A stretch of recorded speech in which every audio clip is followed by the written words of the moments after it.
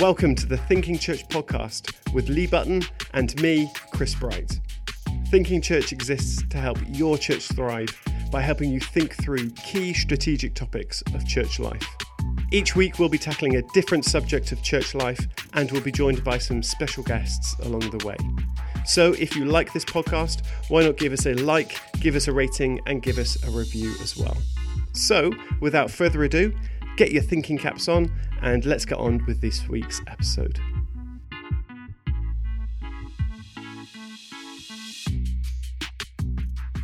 Well, we're recording. And the light is on. The light is on and, you know, it's a Friday. Is it Friday? What's the day today? It's Thursday. It's Thursday, Chris. And it'll be coming out on this podcast will be coming out on a Tuesday.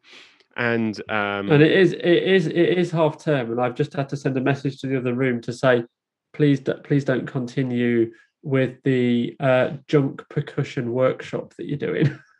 Well, you know, if we've got a bit of background music, I know we always do that kind of little interludes at the 10-minute mark or whenever you stop speaking. And then I fade in a bit of. Here we go. Well, I think we're getting into this. This is ad hominem. I think that is attack the man. But you know, every 10 minutes or so, I fade in a bit of lo-fi something, and then fade it back out. I love a bit of lo-fi. Lo-fi's great.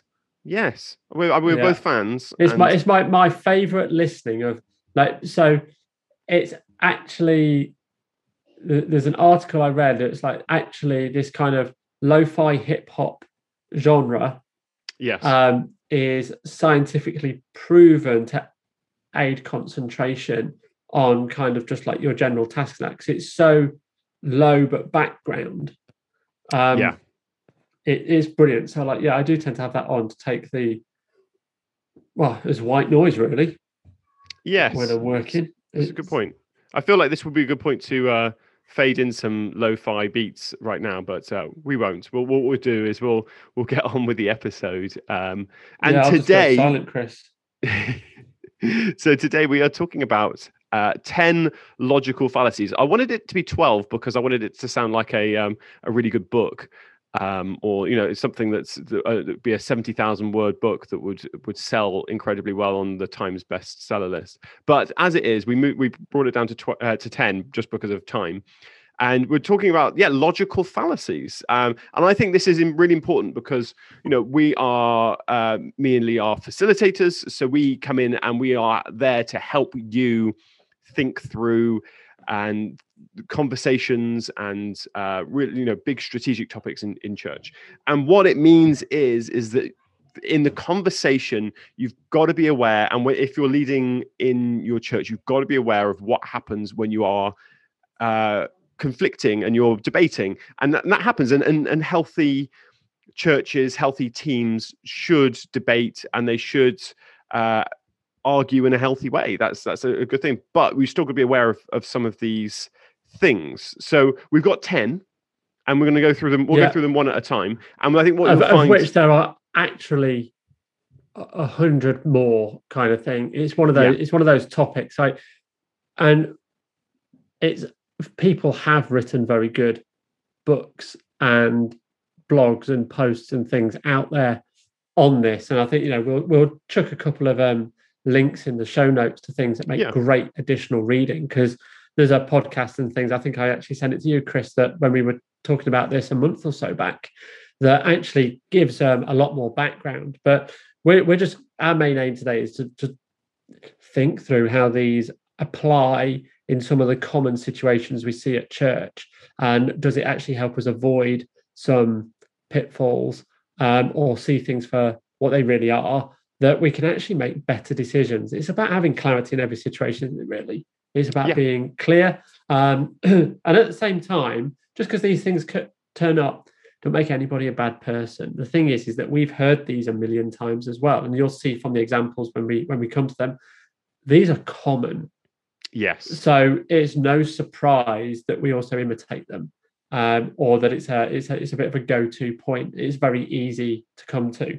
So I think being able to watch it, get a bit self-aware, apply it to your meetings, hopefully it's helpful to you. Yeah. Okay. All right. Well, let's dive straight in. The first logical fallacy is appeal to probability. Lee, explain to me what appeal to probability is. That's the sense that if you think something is possible, then you start believing that it's certain to happen. Okay. Essentially. So think of this as also there's a conversely the appeal to improbability. If you don't think it'll happen, you think it will just fail. So Yes. there's an inverse to this. But think of it a little bit like I'll coin this the field of dreams fallacy. Okay, so if you build it, they will come. Build it, and they will come. The idea that if it's there and possible, that it will happen. And we've all encountered this in church life with events and meetings and conferences. This idea that if we think it's possible and we believe it can happen, that in our minds it starts becoming certain it will happen, and we often don't quite get the result that we were thinking about. This is a tough one in when we're thinking about churches, because we like to think about faith, and faith is the substance of things hoped for, and so sometimes, but I think there's a difference between faith and a logical fallacy of appealing to probability, because I think that it's when you use that in your argument. So I think you can still be faith-filled, but you still need to avoid appealing to probability in your arguments and your reasoning, because I think both can work together nicely. It's a bit like saying, actually, I'll win the lottery if I keep buying tickets. Yeah. Now that makes it more of a thing where that might be more divisive in a lot of our circles, where they'd go, well, we wouldn't play the lottery. But actually that kind of thinking exists in other areas. So it's like if we keep doing it, it's also a way to basically keep flogging a dead horse. It's like, but we've got this ministry and we never axe it. Because it's like, if we keep doing it, at some point it will pay off. It's like, but that triggers onto another logical fallacy that we're going to come to a bit later on as well. Yeah, that's right. And that's the thing. These logical fallacies don't always stand just on their own. They're very close to a lot of neighbors in terms of the logic of how they work. So you'll see that you very rarely encounter it just on its own, and that you will normally have 2 or 3 at play in any setup. Yeah. Okay, well, let's go on to number 2 then.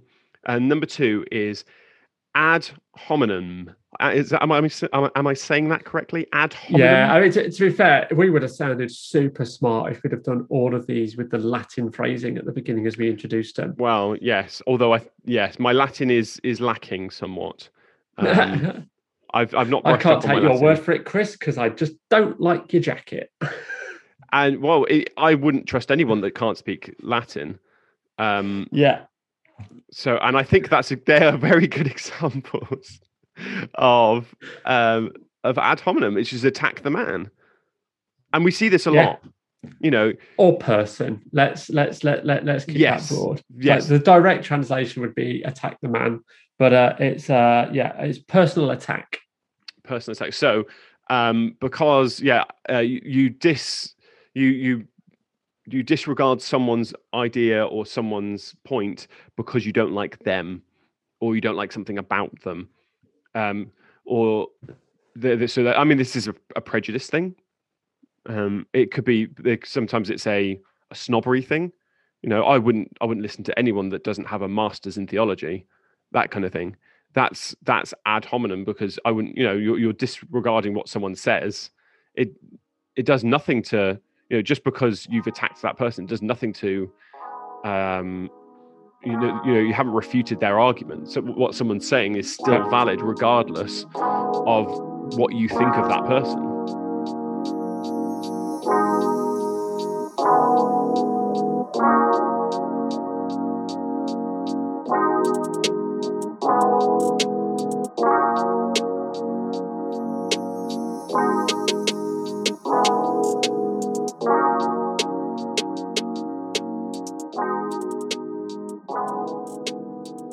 Yeah, and there's there's a good example direct on the Wikipedia article that goes with this one, which might open this up, where a student is saying to a business person, is it true that you and your company sell weapons to third world rulers and who use them against their own people? Okay. But the businessman replies back to the student and says, is it true that your university gets funding by the company that you are claiming to sell guns to those countries? So, like, you're not innocent either. Now, that's attack that person's position, but it doesn't actually substantively alter that student's argument at all. Yeah. So the response is to attack the person. And this is the thing that we see time and time again in the news, on TV, in arguments all around. It's sort of like, we might see this in, especially like, say, climate conversations and things of the more ecosphere at this time, where it's like, just because we notice something and we may be fighting for it, just by linking us back that we're still the product of it, doesn't alter the argument at all, just by attacking the person. So that's the thing to be mindful of in those situations. Yeah, I mean, I remember seeing a lot with some politicians during lockdown. They were getting questioned, and what they would kind of do is talk to the journalists and kind of put it back to them, saying, well, hold on, you're not keeping to social distancing guidelines or something like that. And is that an example of ad hominem, just by deflecting that argument? Yeah. So, but that's kind of more like this abusive ad hominem aspect to it as well, where, like, it starts as petty as probably name calling. It's sort of like, no, you're an idiot. It's but once you've introduced something like that for anybody watching, especially if it's a vote or a split, then people, it is a distraction. It comes to it, but then you can respond to tone, you can go for a contradiction, you can refute. It's there's so much that actually wraps into this. So I think it's being careful not to be dismissive, but actually to understand the central point of the argument. And we see this all the time. Debates is the big one. When we see televised debates of any nature, you get a lot of these, and that tips into, we'll probably make that same comment on the rest of these fallacies. They are often used in those kind of debate, building up to how to just swing and divide, so that you get you sway opinion and divide people. So actually they can be really negative and really bad in any situation. But ad hominem is exactly that. This personal attack, the idea that you put something back, but you never actually refute the centrality of that person's argument. It's amazing to think that this happens a lot, like you said, in the political world. But how majority of these politicians have been trained in learning about logical arguments, philosophy, these kind of things, and how they still go for that. I mean, maybe it's the pressure when you've got to think of something quick, and so the easiest thing to do is just attack the person rather than take something. And maybe that's the thing, if you're in that situation where you're leading in a church and you feel under pressure and you feel that kind of temptation just to attack the person, well, you know what, you're an idiot, or those kind of things, which is just so so rude.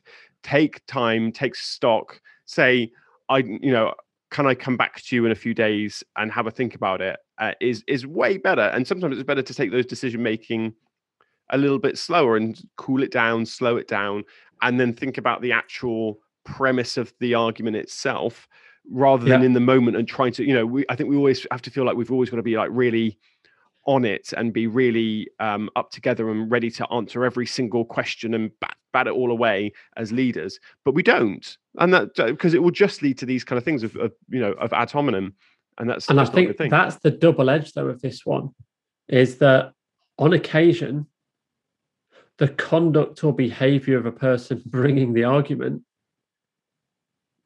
could genuinely be part of that discussion to dismiss their argument. That occasionally you're going to encounter, and that's why you need to be really mindful. It's like, first off, before we get to anything that makes this personal, are we able to do anything against the argument?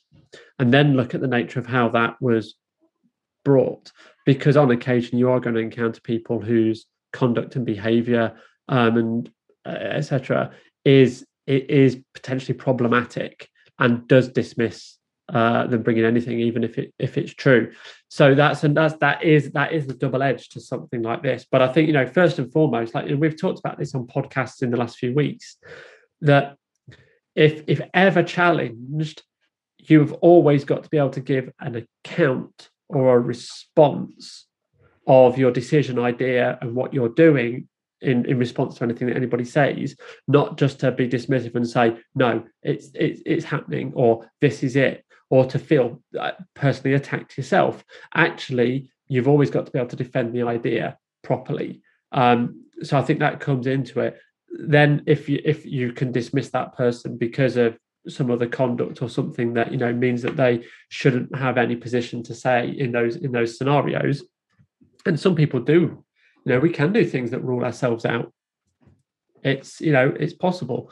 So but I think that has to become secondary to the argument piece. Yeah, very good. Okay, let's move on to the next one. Number 3 is the sunk cost fallacy. Lee, explain to me what the sunk cost fallacy is. It's just the fact that we've put money into this, so we're going to keep putting money into it because we can't see it fail, basically. It's like flogging a dead horse, that kind of thing. Yeah, it comes into lots of things and looks similar to many of the others. So, we've put money into it now, so we're here. This is where we are, and keep going rather than calling it quits. Cost overrun. It's more about loss aversion. It's about people don't want to be seen to fail by the time you've put substantial money into something. Yeah. So again, probably goes back to the you've built your field of dreams.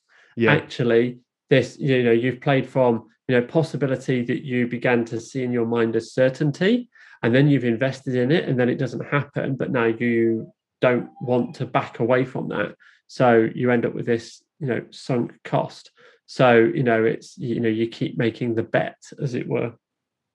So it's like having a ministry, and you wanted to try something, you felt like it was right at the time, and you've put you put time, resource, effort into it, and it's just not working. And instead of calling it quits and saying, okay, that's fine, we'll close it, you keep going. No, we're gonna keep going because we can't see this fail because we've put this amount of money. And I guess that links into a kind of a status quo bias. We don't want that fear of changing the norm. We're used to this now, so we don't want to change it. Yeah. But throw in with that, I think human behavior, we're particularly bad at this. We like to look for pattern and link everything together. Now, the decision to invest 2 years ago into a project that no longer is working shouldn't impact the decision that we're making today about the future of this project. Yeah. So it's also kind of, disassociating past decisions that were made at a time when things were doing something, as to actually helping them in the moment about what we need to decide for today that's probably under another given set of circumstances. Now, oddly, a lot of people are probably feeling a bit better about this because, with enforced change like lockdown, we've, the commitment to do spend when we didn't have a lockdown. When lockdown came, everybody felt a lot of freedom to not continue those ideas of, I don't know, renovating, buildings or purchase programs and, doing up internal capacity for certain things. Actually, now we're looking much more at, longer periods of lower numbers in big gatherings and, this hybrid nature. Like, nobody's got an issue because something has changed. But if there was a sunk cost thing, it'd be this this persistence that we're still going to see that through. The possibilities become certainty, and off we go, and then we end up with this sunk cost. So I think it is one to be very mindful of, is not using patterns from the past are great, and why we made decisions in the past is great, but they can't always inform future decision making. Like sometimes we need to take them into account because things have changed fundamentally and stuff is different now, and there's a different requirement. And why we built a building and why we're located in this place 10 years ago might not be appropriate today, given other things happening in our area.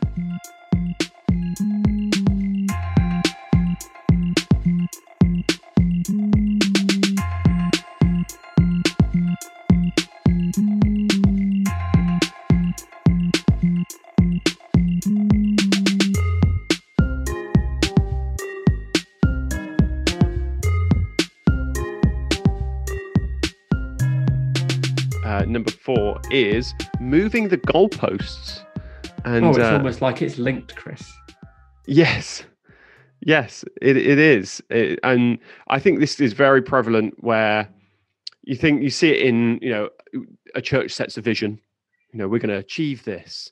And I think that, this, we've talked about this before in previous podcasts about the sort of the gamification that can happen with goal setting, all that kind of stuff. But you set a vision and you want to achieve it. And then what you realize is that you're not achieving it. And so what you do is you start to redefine what success is to make yourself successful. Or it's like you maybe think of like you're running a ministry and it's just tanking. And then so what you do is you just kind of re-philosophize it and go, oh, well, it was never really about that. It was about this. And because it's about this now, actually, wow, we've done a great job. A round of applause, everyone. We've done great. When actually, well, that was never the premise of what you were trying to do. That wasn't what you were trying to achieve. You've just moved the goalposts. Yeah. Everybody, this edition is also subtitled Thinking Cynically. Which, joking aside, it's not, but these are really, really helpful. But that one again, like the moving the goalpost, what does success look like? Is, we've got different criteria that are enforced upon us now for how we decide, success in terms of what we count, what we measure, and have church statistics changed as a result of, COVID and lockdown and over a year. In the UK, we're gonna have something in this which is different than that's experienced elsewhere in Europe or in America and Australia. We're going to have some things here that we're going to have to figure out for ourselves because we've got a unique situation now and we can't just copy from others. So this idea, like moving the goalpost, but we've all seen it. It's like starting a group that's going to reach 100 people and do X, Y, and Z and, do all of these brilliant things. Again, a bit more the, possibility becomes certainty. Yes. And then when it doesn't, then we move the goalposts. As to 100 people had a cup of tea, it's a win. They all got a drink. Or it was never about reaching 100. It was never really about reaching 100 people. It was about creating a community. And actually, we never said they had to all be here at the same time. So a week for 100 weeks is okay. Yeah, or we count them. Each person, they came for 10 weeks. 10 people came for 10 weeks, so that's 100 people. It's never the same people, but that's it. Or it is the same people, you just count them 10 times. Look, it's really easy, and you know what? In church, we try to be kind. Yeah, that's right. So I don't always think the motivation in this is wrong. So at least at least we're probably not attacking the person. It's like, oh no, like it was a bit of a sunk cost. And now here we go, and but this, we're like we've moved the goalposts, but it failed because you're an idiot. Like we try not to do things like that. Yeah. So actually, a lot of these are, in one sense, a reasonable motivation from an individual as to why they're doing this. They want to be kind, but actually it's, look, this is probably where, in churches particularly, we need to understand more about, how we fail well, how we fold in learnings, and that, failure isn't final and all these things, stuff that actually we'd preach, until it actually comes to the projects we do and the things that we Yeah. sort out, that we need to be in like, no, it's more that experimental nature. It's like, no, we try things, we invest small, we see what sticks, and then we adapt and pivot and change and go again. And if things don't work, then, you know, we change it and we move it and off we go again. And, you know, this getting into cycles of things, and not this idea that, you know, if we make a decision today, we're going to live with that decision for the rest of our lives until one of us is no longer here at this church. It's like, no, we don't want to do that. We need probably better change models actually for churches. I think that's part of it, but also what to do with people. This isn't modeled well in the world. So, you know, let's not, you know, even as recent as, you know, we've looked at statistics on the news and things, particularly to do with lockdown and COVID, and when, you know, when rates will come, and, you know, potentially moved the goalposts on some of those things, particularly around test and trace kind of things at the time. Although, you know, it's probably hard to dig down to actually the real story under some of that because of how reporting, and it's very, very fluid. But, you know, like from, you know, what would happen by week one, what would happen by week two, what would happen by month one, you know, we saw some of that shifting. And, you know, it's a very easy thing to fall into. And we probably don't have supportive structures outside of church that demonstrate well how this should be done. Very good. Okay, let's go on to number 5. Number 5 is appeal to the stone. And that may not be as quite a known one, but I think this is something that we do a lot when we're arguing and we don't know what to do. We say things like, I'm not going to dignify that with an answer. Or here you go, Chris. I'm going to sound smart apart from the pronunciation. Argumentum ad lapidem. Is that what it is? Yeah. So can you give another? You know, it's that thing of just dismissing it completely out of hand. That's just ridiculous. Yeah, it's dismissing an argument as untrue by stating that it is absurd. Yes. So you're not actually answering the question. You're just dismissing it out of hand. That's just ridiculous. And I think you see that a lot in church life. I think, you know, especially in the times when someone's putting a suggestion forward, we can easily just say, "Oh, that will never work." That's ridiculous. Yeah. And we don't. And what it does, it leaves that person who's brought an idea, for instance, and it's just dismissed out of hand. Well, that they've not been given any clear reason as to, or why do you think that? What, you know?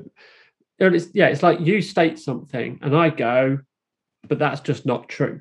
And you go, well, why is it not true? And me saying, it's obviously not correct. Like I've offered nothing. Yeah, you just dismissed it. Yeah. And maybe at that point, if this is more say on an academic level or a larger scale level, this ties into, I think, one of our next ones about appeal to authority, is that if I am also a person of stature, that people would believe it just because of the person saying it, as opposed to them actually looking to see whether they say anything substantive to refute that claim. So, you know, in church world, if somebody says it and then a person of perceived authority just says no. Yeah, and number 6 is appeal to authority. And I think this happens a lot in church. I think because of how church has been, you know, the traditional models that we've inherited of church. We have a lot of church, you know, especially if you're more in the kind of evangelical circles, has a lot more honor culture of the pastor, I think, and honor culture of churches that have been very successful as well. So because that large church down the road is doing it, therefore it is the right thing to do, would be an appeal to authority. Oh, this person said it. Well, that, you know, this person said that, so therefore that must be true. And that doesn't mean, so it doesn't mean that person's view isn't valid. You know, the authority's view is very important. You know, we've talked before about, you know, when you are in a place where, you know, the situation is complicated, sometimes you need an expert to come in and give their opinion on things. But just appealing to, oh, well, yeah, but Dave said that, or, you know, Gene said that, and because of that, Yeah. it just refutes everything.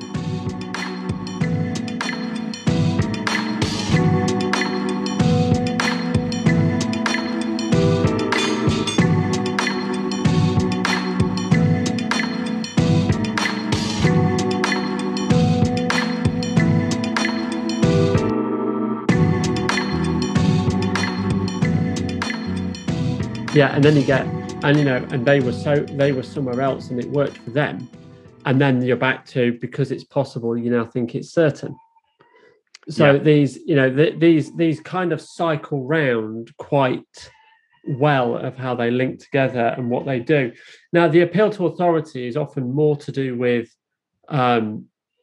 overstating and believing that something is true as a result of who said it. But it does work the same way that if somebody then says, no, that's absurd and we shouldn't do it, that people go, oh, yeah. Because you always want to be on the side of the person who you think is clever. So, and we've also seen those people that, given an argument, seem to flip-flop. And so, person A starts saying something, they're like, oh, yeah, clearly, that's obviously the way it goes. And then person B refutes it, and they're like going, oh, yeah, but he has a point. No, absolutely. It's like, I'm now with person B. And then person A speaks again, and they're like, oh, yeah, back to that one. And so in the middle, it's like whoever's got their ear is kind of like, that's how they're going to side. Yes. So, and that in church world, I've probably seen more often, especially like charities, small churches, projects and ministries. That's a division tactic a lot of the time. If somebody gets your ear, if they're shoulder tapping and now they're talking to you, the next thing you know is that person is sort of all over with that idea or view on something. So we do see this happen, and we'll have all had experience of it. But I think being able to name it means that when we recognize it, we can have that little internal dialogue that says, I'm aware that this is happening. And actually, I'm going to put something forward that is more concrete to reframe this that we're talking to. And that's it. The biggest thing out of this is the tactics that we need to have in place to overcome these issues. Yeah, that's the biggest thing. So it's actually then looking at these and going, what do we need in our toolkit as responsible leaders? Every time we speak, people are going to hang off our words. So what do we need to do and have in place that we communicate clearly? And this comes back, like mission, why are we doing it, and a good communication plan. Your communication plan probably needs to be the same steps every time, because then if that becomes this cultural thing that you've got going on and everybody expects that, they know that if somebody speaks over here or speaks over there and it's outside of that way that you do things, that they're like going, oh, I'll wait for the document, I'll wait for the announcement, I'll wait for the on-screen stuff, I'll wait for the presentation, because they know that that's how they're going to be delivered everything. And we've all been given little bits of information in the past and got nervous or felt a bit cautious, or even internally built that, the argumentative monologue about why we're going to reject this thing that's about to be announced. And then you hear it from the stage and you go, oh, that's not what I thought. That's actually not quite a good idea. Quite like that. So, I think it's been able to catch ourselves and know that this happens. And, we are funny people because we're just susceptible to it. Sometimes it's like you can't help that that's our initial reaction. But we do have to learn that. Yes. Well, let's go on to number 7. And I think this is one for the creatives among us. And I can recognize some of this in myself sometimes, that I've fallen prey of this fallacy. Appeal to novelty, which is going for something just because it is new and novel and interesting, and having that kind of bias towards it, or saying, it's got to be right because it's new. It's an interesting one, isn't it? Oh, you sound like you're talking about models of church, Chris. No, it would never be. No. Well, maybe. Yeah, that's the but again, it links back, like we've probably seen it somewhere else. We've seen it happen. We've got the, it's authority, it's all the rest of it. And now we've invested in it. So we've got to flog it. You know what I mean? Like off we go. But yeah, the appeal to novelty, yeah, this is correct or superior. It's better because it's new. Okay, I'm gonna throw a massive spanner in the works, and I'm not saying I believe this. The phenomenon of hybrid church, online church, is a big one. Are we in danger of falling foul of the appeal to novelty in this? But just because it's new, therefore it must be, because it's new, it must be true. Look, hybrid church and going online are probably, they're things that we've had to do, and we still don't know enough and have a big enough data set, even 12 months on, to understand how they really work. Okay. So we move the goalposts. Yeah. That's happening a lot. The novelty factor, that probably will wear off to a degree. We've got sunk cost, but we just bought $5,000 worth of cameras. Yeah. So therefore, we are going to stick with this. So what's happening is that we haven't had a long enough run at it yet. And what we're doing instead is, we're going to come to this. The appeal to novelty is that it's all great for a time, a bit like homeschooling. Yes. We all loved it at the beginning with the Teams call and all the rest of it. And now when you've got that's a discussion for another day. But I think the same in this. It's and then we'll probably dismiss people on their, if they challenge it. It's sort of like, hybrid church doesn't work. It's like, oh yeah, but you've never been very good with computers. That's not the centrality of their argument. That's not what they're actually saying. So I think all of this is going to come into play, and we have to be very, very mindful of what data we are recording and how we are tracking effectiveness, that we aren't moving the goalposts, and that we do remain objective, and that decisions that we make out of lockdown aren't based on what we sunk into this during lockdown, and that we are ready to change it and move with it. That's one, and probably links to the next one, which is about, and we'll cycle back to this one about appeal to novelty, but it links to appeal to emotion as well. Yeah, that's number 8. Yeah, and appeal to emotion. So these all tie back around, and it might be starting to seem quite big and quite complicated, but this isn't a very large set of data yet on the effectiveness of this for growing church. We've learned more about engaging the people that we have, and I've met churches that have said they grew and new people have come along and things like that, and that's been good, but we can't compare it to how many people would have come along if we hadn't been online or a global pandemic. There's other factors at play that have triggered people's response as to now why they're interested in church. So if we hadn't a lockdown but there was a global pandemic, maybe people's attitude towards exploring faith would have gone up anyway. And if we'd have been in person, we'd have seen more people attending in person. Now, online, there are a few more things that become apparent because we can see engagement numbers and track things well. But and the novelty aspect is part of it. And loads of people who wouldn't normally have done it, especially if you're on Facebook, people in your friendship group go, oh, I didn't know they went to church, and they have a look. And so you spot those levels of interest, and suddenly we're counting every 3-second view, and 1,000 people attended our 100-person church, and we think that's real. And we haven't got enough data. We haven't done this long enough.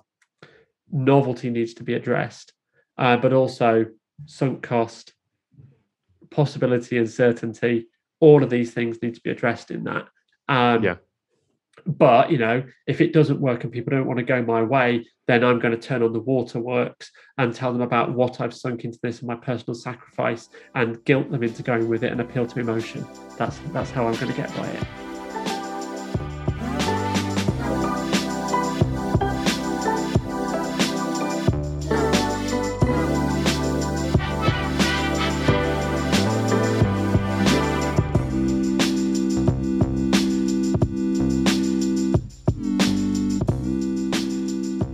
Well, yeah, and that's where we're getting into. It's first off, before I get into appeal to emotion, what we're not saying is that hybrid church is bad. In fact, we're for hybrid church. We're thinking of doing some podcasts in the future about some hybrid church stuff, but we've got to be aware of these things straight off the bat, that we can fall foul of some severe logical fallacies and all of these things, and we have to always check our own reasoning when we go into these things. And I think that's really important, especially when we're thinking about, a major shift like moving from in-person to hybrid. Let's just make sure that we're doing that carefully. Okay, let's dive into appeal to emotion. How does that look? I think you talked about, sort of turning on the waterworks. I think I've seen this before in church life. Yeah.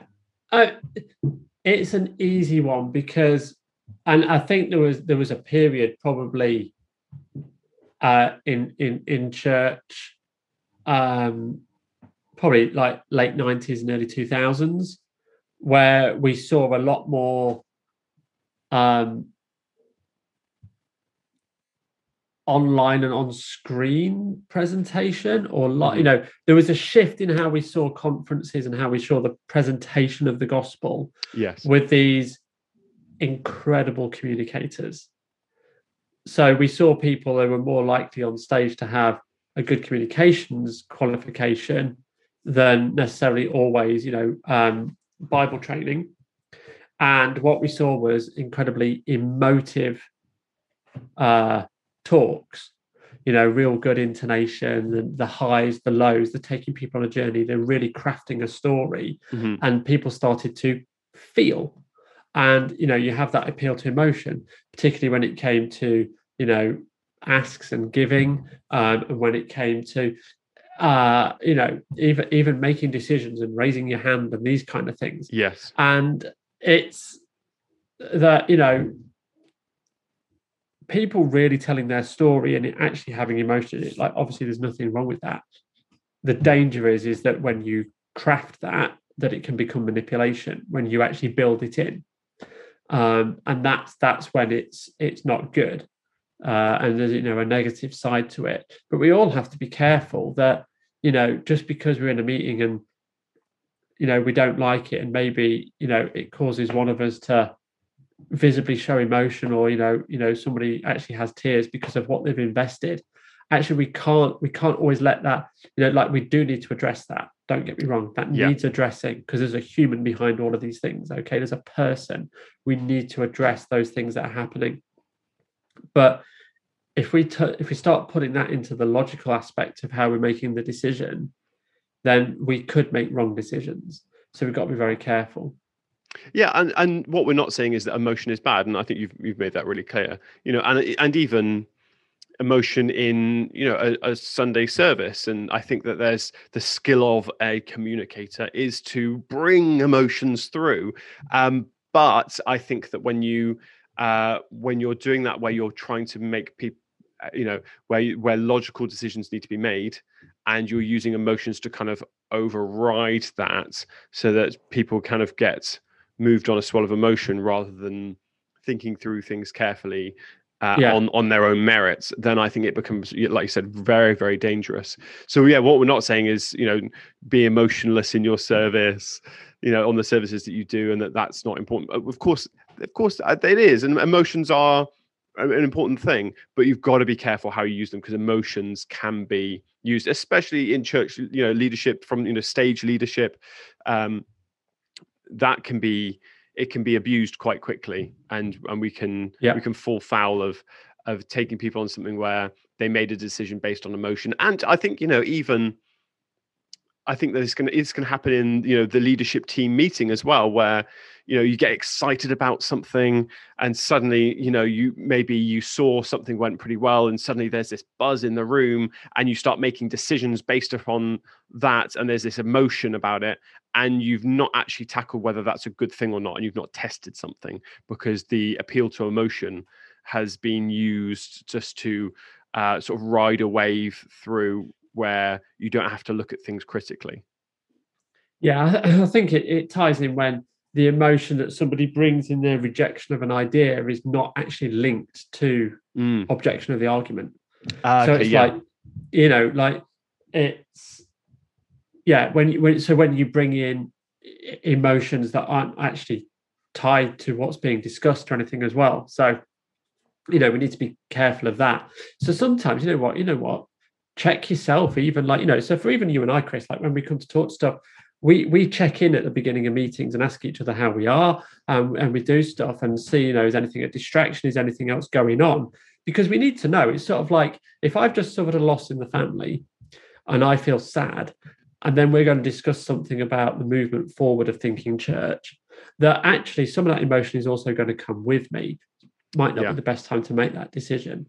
So we've got to be, I think, actually just being mindful of people's state of mind and what's going on as well is really, really good. That's the skill of a great facilitator in any of those situations, and something that all teams should be learning as they work together. And that checking in with each other and understanding what people are bringing before you even have a meeting, before you even discuss how you're going to proceed and what you're going to go forward, that our response doesn't come out of something else that's not associated. Again, not always from a negative point of view, because we're people and these are things and this is how we work.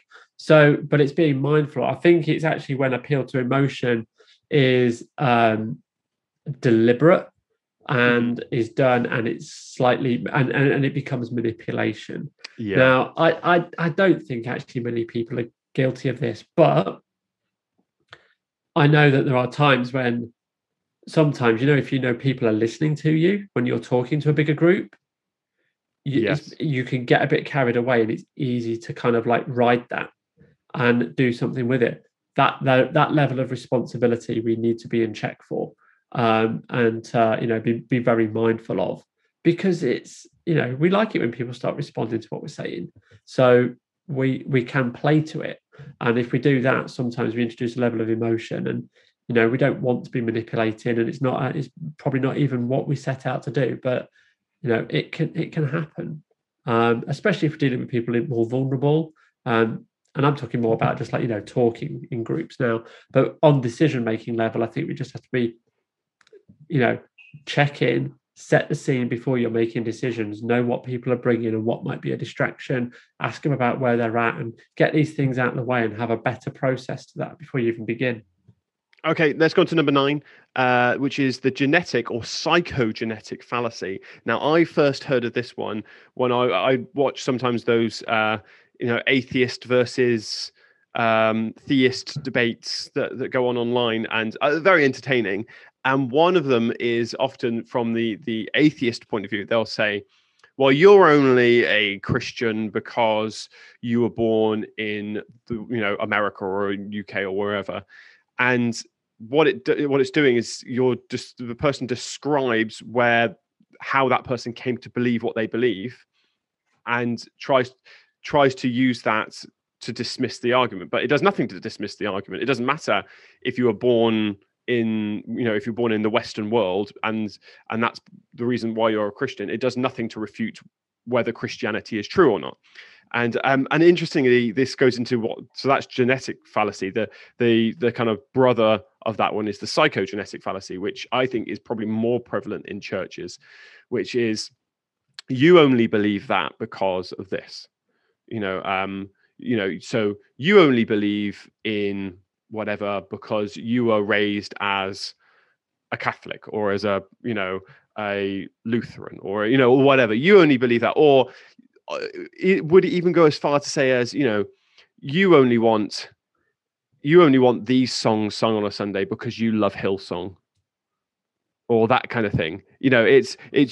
You're picking up someone's bias, but that does nothing to you're not actually arguing the point. You're not actually saying this is not a good thing on its own merit. You're just saying you only believe that because, and that is the psychogenetic fallacy.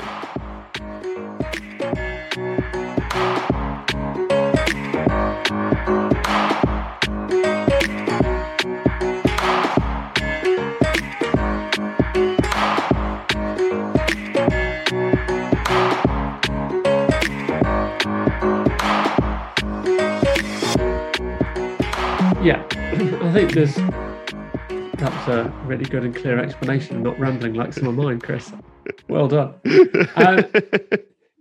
Those, there's those elements of it. It's the, like you said, like if you tie it back to somebody's tradition as well, that if that tradition did something in the past, that now you're saying, I wouldn't have thought somebody like you would be promoting that now, even though they've never promoted that, but you're linking it back to something that happened years ago, is, furthering things.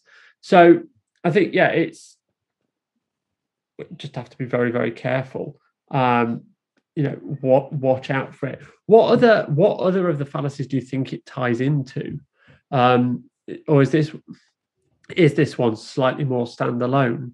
Yeah, it's an interesting one. I guess it probably links to ad hominem, because I think it's hard to, you're attacking someone on the basis of their bias, and I think that's always going to kind of come into that attacking the person scenario. So you're kind of, you just believe that because you're that kind of person, such a this kind of person thing to say. It very much links into ad hominem, I think. But just spotting someone's bias does nothing. That could be the right thing to do. But I think we do it in church life so much because, especially, we're entrenched in denominational boundaries and even style preference boundaries, which are, almost becoming just as big these days, where because someone likes this kind of church or that kind of leader, you start to mentally dismiss what they're bringing, because you just assuming that that's just their bias, that, they just want it like that. That's just their style preference. Yeah, I'm just wondering if it's also a bit that we've probably seen it with some of the media stuff, probably more so out of America, and this kind of like idea of, like fake news, that if the news says anything about you in position of power that you don't like, that you discredit the source. You would print that because you're a right-wing newspaper, or you're a left-wing newspaper, or that kind of thing. You would say that, and then that does probably lead into is then the attack the person is probably more the one that closely linked to that. Because I guess it presupposes someone's biases when that may not be the case, and that is an attacking the person, and you're kind of typecasting them into that area and that viewpoint, and that's not helpful. And I think it can happen so much. I think I'm convinced that Christian Twitter is probably the worst of all Twitters. It's worse than football Twitter, and football Twitter is pretty bad. And I think it's because they constantly, it's just this, it's the mixture of ad hominem with psychogenetic fallacy. You're biased because of this, and, just attacking someone because of their denominational beliefs, or their bias because of, where they came from, or where they, those kind of things, or because you're from the Bible Belt, you of course you're going to believe this, which is just not true, those kind of things.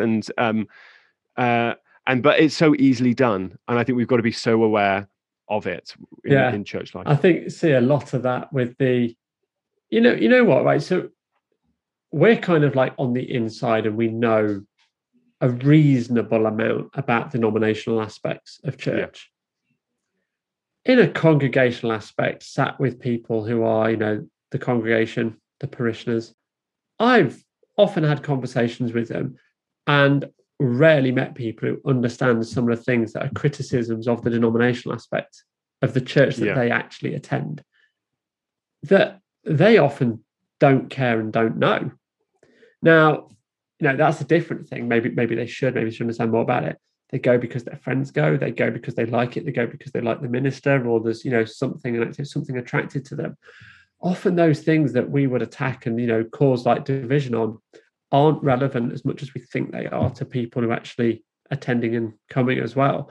I think, we do need to watch that about which element of this do we promote, which I think ties nicely to that psychographic aspect of it, because we talk about that in terms of, profiling the people who come to our church and how they would align with us and where we're going and what we're doing. There is so much more at play than this denominational aspect of a rule book and things that are in above us, and sometimes that don't even touch the congregation that they might not even be that aware of, just because of the nature of how they work. And we're much more transient these days anyway, in terms of people don't stay in one location probably their whole lives as much anymore, particularly those coming through from student level and moving away from, say, home churches and then into churches they go to as families, and things happen. So some of that matters less than other things that they start to prioritize. So yeah. I think we do need to be really mindful of that what of those things do we raise, and why would we dismiss based on any of that? Yeah. Okay, let's go to the last one. Straw man is the last one. We've only got a couple of minutes left to talk about this, but I know it's one that you really wanted to talk about, Lee. So the straw man is because I think it's one of those that we all know the phrase, but I think we know less about straw man argument, and we think of it as something that's we build up a straw man to easily dismiss. Sometimes we even refer to it as a straw man because we believe it to be the first draft, the thing to challenge. Yes. But actually, in terms of the fallacy aspect of it, and what we're doing is that unable to attack the substance of that argument, we build something up like it that we attack instead, and kind of like cause the distraction and attack something else. So or it's kind of like by extrapolation, it's like we can't relax the laws on X because that would lead to Y, and off we go on that thing. So it's like I'll talk to you. We've got some people in a legal case. We've got people in the dock. If we don't convict them of this crime here today, then we are opening it up for freedom that we'll never be able to convict anybody in this matter. And it's like that's simply not true. But actually, the appeal there is that we've built a straw man argument and conflated two things that actually don't work together. So I think that's the bit where we have to be really, really careful of actually, if somebody's saying something, making sure that our argument is addressing. I say argument, making sure that our questioning and our reasoning and how we want to discuss and make decisions is actually addressing the real topic, and not something that we're building up because we're just unable to answer it. Yeah, it's like this kind of over extrapolation of the consequences of that decision. Yeah, I've got one. It's like, we're going to let the youth have a greater involvement in our Sunday morning service, and the argument in return being that's just going to water down the gospel and see less things happen, and less appeal to everybody, and therefore, and it's like, actually, you can't join those two things directly together. Yeah, or we're going to allow drums on the stage, and then someone saying you're just allowing the occult practices to run amok in your church, something like that. It's the presence of drums isn't directly related to the presence of an occultic practice, for instance. Would that be a straw man? By the time you've let one worship leader on stage with a tattoo, that's just the end of us as having any authority in this town, and we'll see people go to hell. Yeah, or we've just again watering down the gospel kind of thing. Yeah, that's right. I think that's and it's so easily done, especially when I guess it feels like when it links to something that's against tradition. It feels like and I think the problem is the great thing about traditions, and I think traditions are a good thing in many senses, because it's there's been something that's been put in place as a reason why we do something, but when it gets forgotten, then you forgot why that was the case. Or sometimes it's just it was there for a time and not there, it's not necessary anymore. But what happens is you start to have those straw man arguments because you don't really know why that was there in the first place. And actually the argument that you've got is normally just this over extrapolation and creating this thing that it isn't, drums leading to occult practices being done or that kind of thing. It's just so much of an over extrapolation. You're creating something, you're defeating an argument that was never an argument. Yeah. And I think that's that's the biggest bit of it. Yeah. Well, what we'll do is we'll call it time there. That is 10 logical fallacies that we've done in just under an hour. So good job, Lee. Well done. And that was good fun. We've done all right there. Yes, I mean it's good. It's good fun, and different one. Normally we take an area of church life and try and think that through, or something like that. But this one's very much in our thought processes that can just lead to any area. And our hope in this is maybe you're spotting it in yourself. Maybe next time you're in if you're leading your team, that if someone does that, you can say, no, hang on, just going to stop you there. I think we're falling foul of the sunk cost fallacy here, or something like that, and just so that it can just improve your conversations with people, it can improve your your leading of teams, and that's why we wanted to do it. No, absolutely. And it's digging back behind how we think and creating awareness. Like I say, we're all going to fall foul of this kind of stuff because it's just prevalent, it's common. So it's actually, but it doesn't stop us having understanding or spotting it, and always best to remove it in ourselves before we look at addressing it in others as well. Brilliant. Well, Lee, I will see you next week. Have a good one. Thank you so much again. Thank you. Well, thank you so much for joining us for this week's episode. And don't forget that you can send in your thoughts, comments, discussions for whatever we've talked about. Just drop us an email, podcast@thinking.church, and we'd love to be able to read it out on the show. We'll be back with another podcast next week, so stay tuned for that. We will see you soon. Bye for now.